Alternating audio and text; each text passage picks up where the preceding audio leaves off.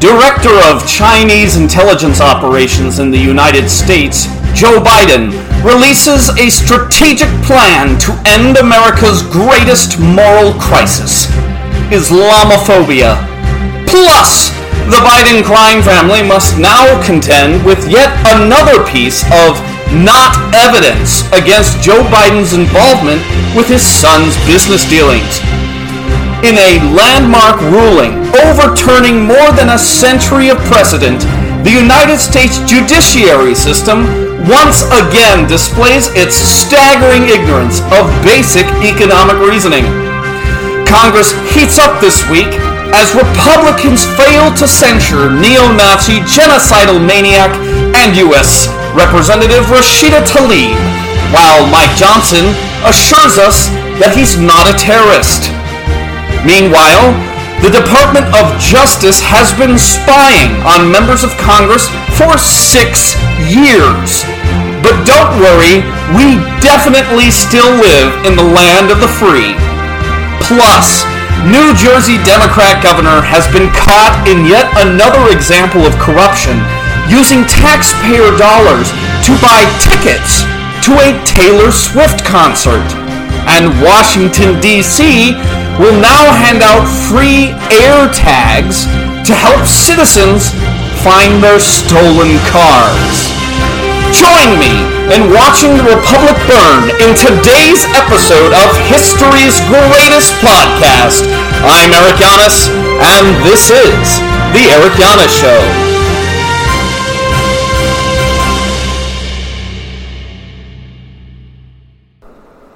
Hello, and welcome back.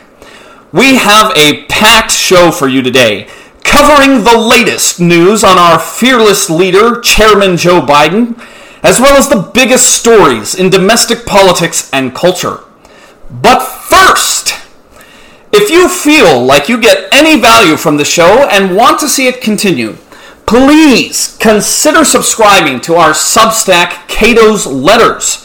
The Eric Yanis Show and its partner newsletter is a listener-supported podcast.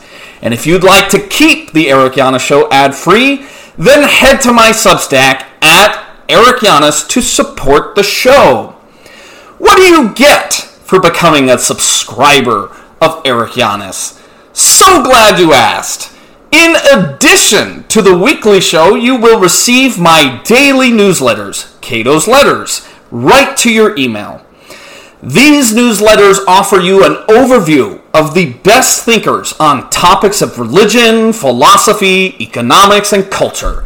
I cover the most controversial debates in our culture today, offering you synthesized, easy-to-read, and humorous reviews on the biggest questions of today's world.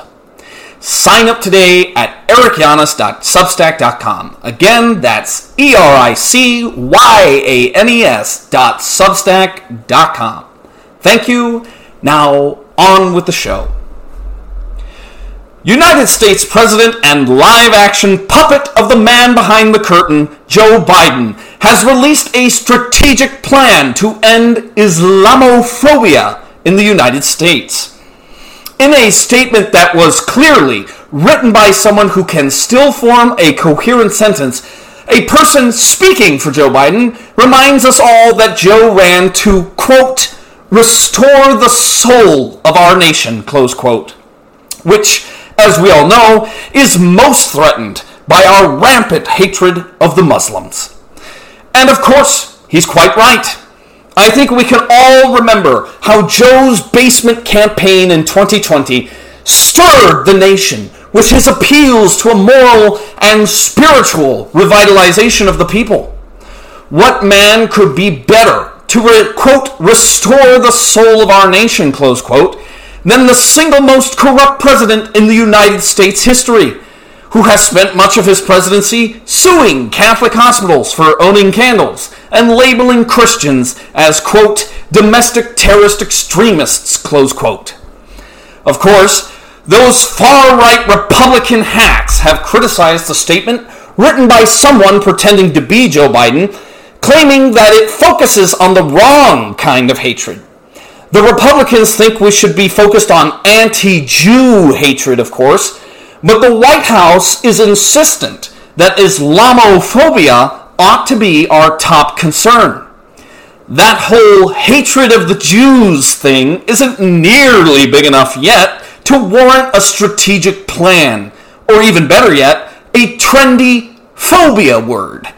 No, President Biden is most concerned with people fearing the Muslims. And besides, President Biden already announced a national effort to end anti-Semitism back in May. So why should he focus on anti-Jew hatred in the aftermath of the greatest terror attack since 9/11 that was perpetrated by Islamic terrorists? It's not like we're in the midst of a global jihad announced by Muslims. It's not like all the terror attacks globally have been committed by Muslims. It's not like Islamic extremism is solely responsible for the most brutal destabilization of Western society since, the 11th century. It's not like over the past few weeks, Western countries have been plagued by violent protests of pro-Palestinian activists. Why should anyone be afraid of Islam right now? Unfortunately, Joe Biden doesn't have time to explain the subtleties of Islamophobia to the nation because he's too busy dealing with yet another piece of no evidence that he's ever been involved in his son's foreign business dealings. The Federalist reported earlier this week that the House Oversight Committee Chair James Comer released a check made directly to Joe Biden to the tune of $40,000 from James Biden. The check was ostensibly for a loan repayment, but a 12-page memorandum has detailed that the money originated from Hunter Biden's Chinese business partners from the energy company CEFC. This money was linked to another prominent piece of not evidence in the case against Joe Biden.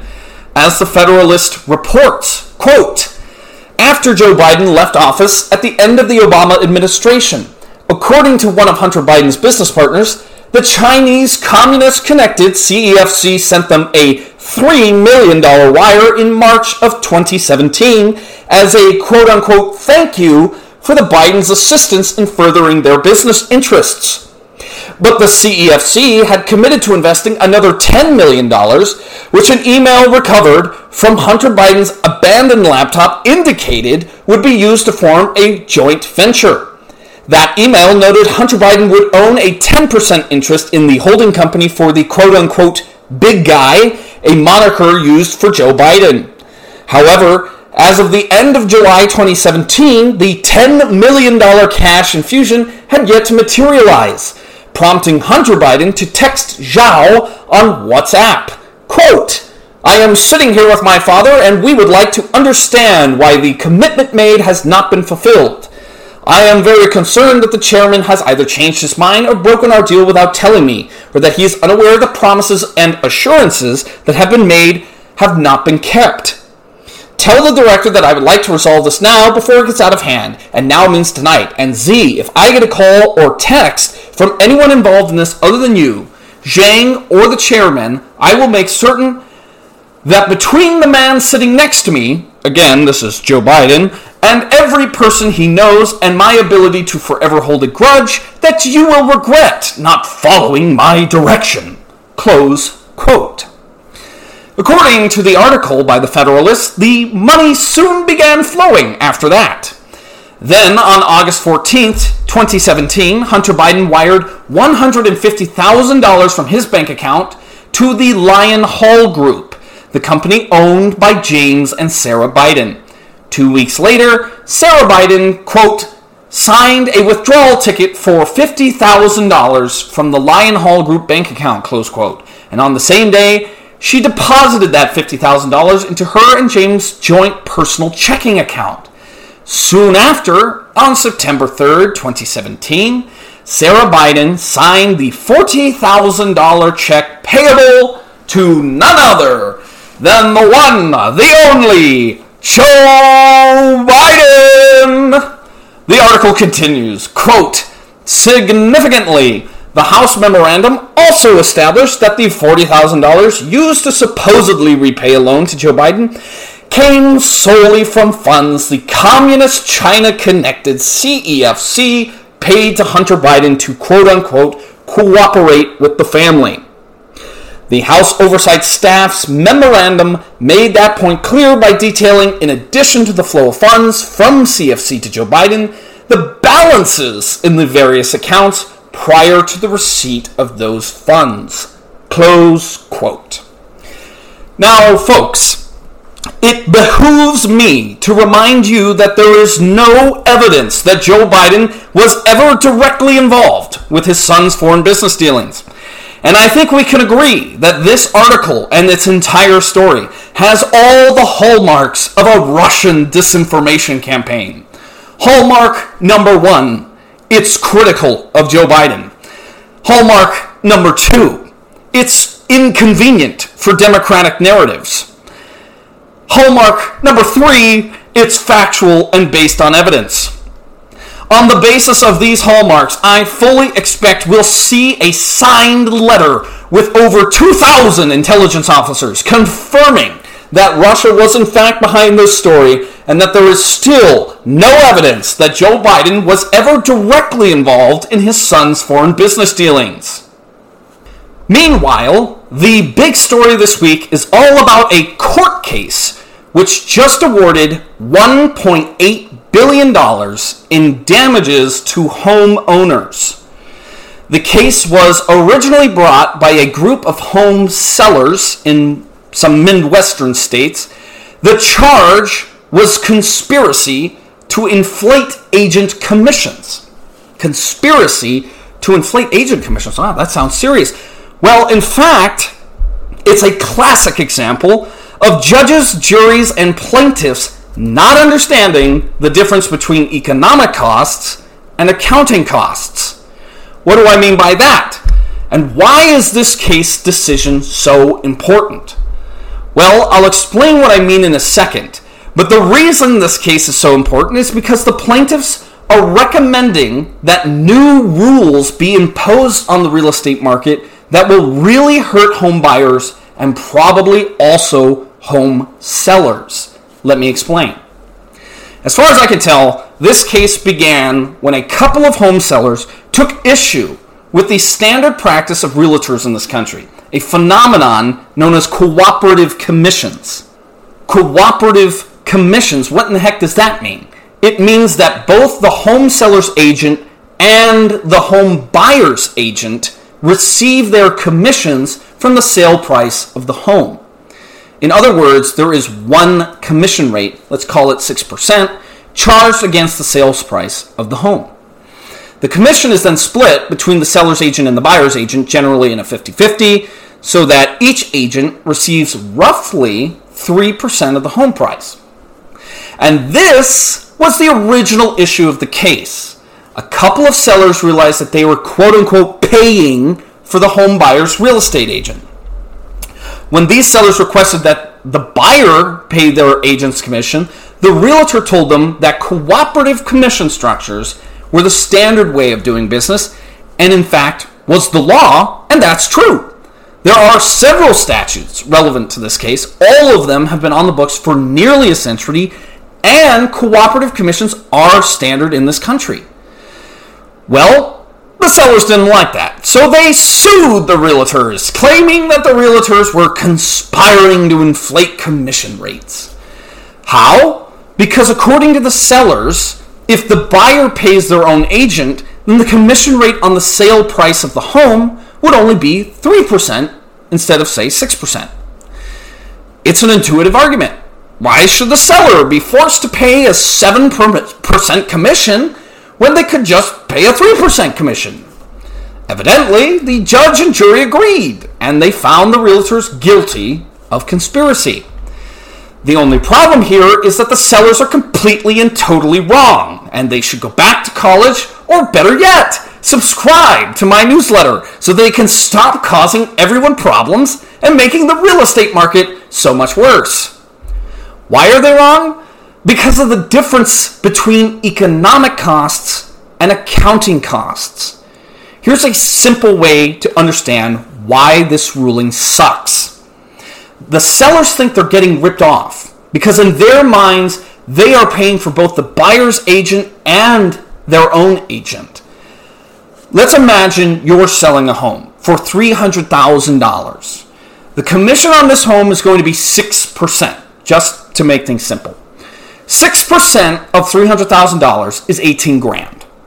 $9,000 will go to your agent, and the other $9,000 will go to the buyer's agent. You then receive $282,000 before tax on the sale of your home. You think to yourself, wait a second, why should I lose $18,000 when I only hired one agent? This is ridiculous. The buyer should pay for his agent. Well, this is wrong-headed for two reasons. First, the buyer has just as much reason to think he's paying for your agent's commission. After all, he's the one that actually has to come up with the cash to pay for your agent. It's the cost of doing business with you.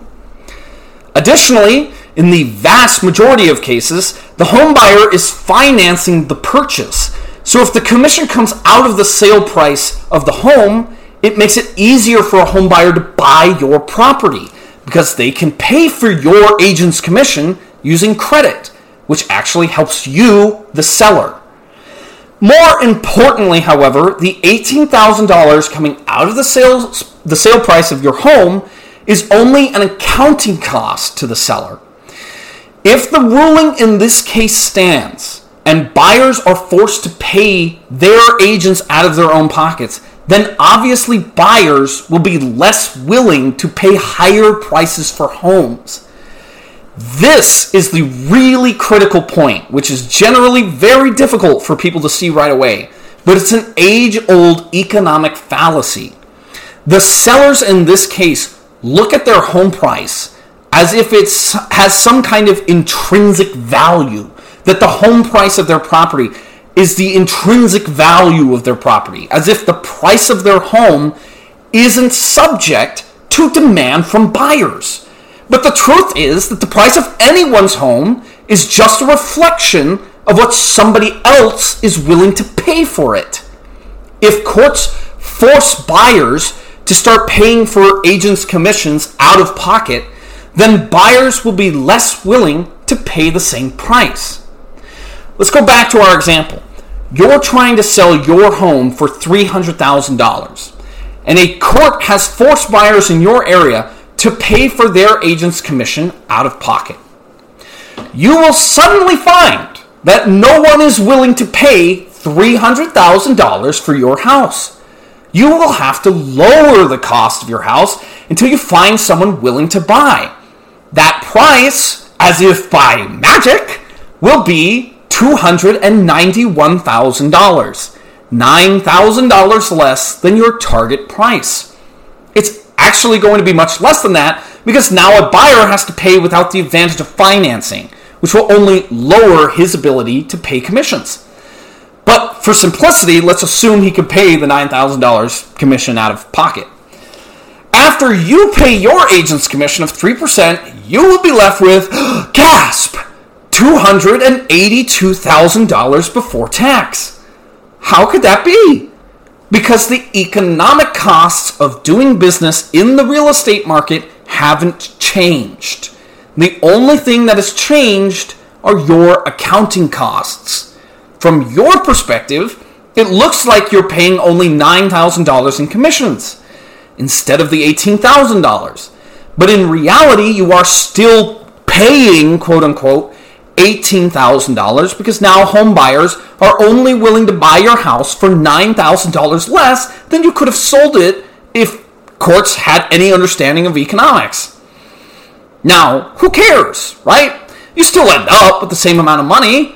Wrong! Because the reality is you've made buying a home more expensive for the vast majority of home buyers. So in the real world, you will likely end up with less money in your pocket than you would have if you had just let those greedy, awful salesmen get their money. And this point is entirely entirely lost on the jury that just penalized 3 realtors for damages that never existed. They've just been punished for causing harm that never was. I think the worst part of this case is that it's pretty clear that all the realtors were in fact in perfect compliance with the law, and they weren't even allowed to show that to the jury.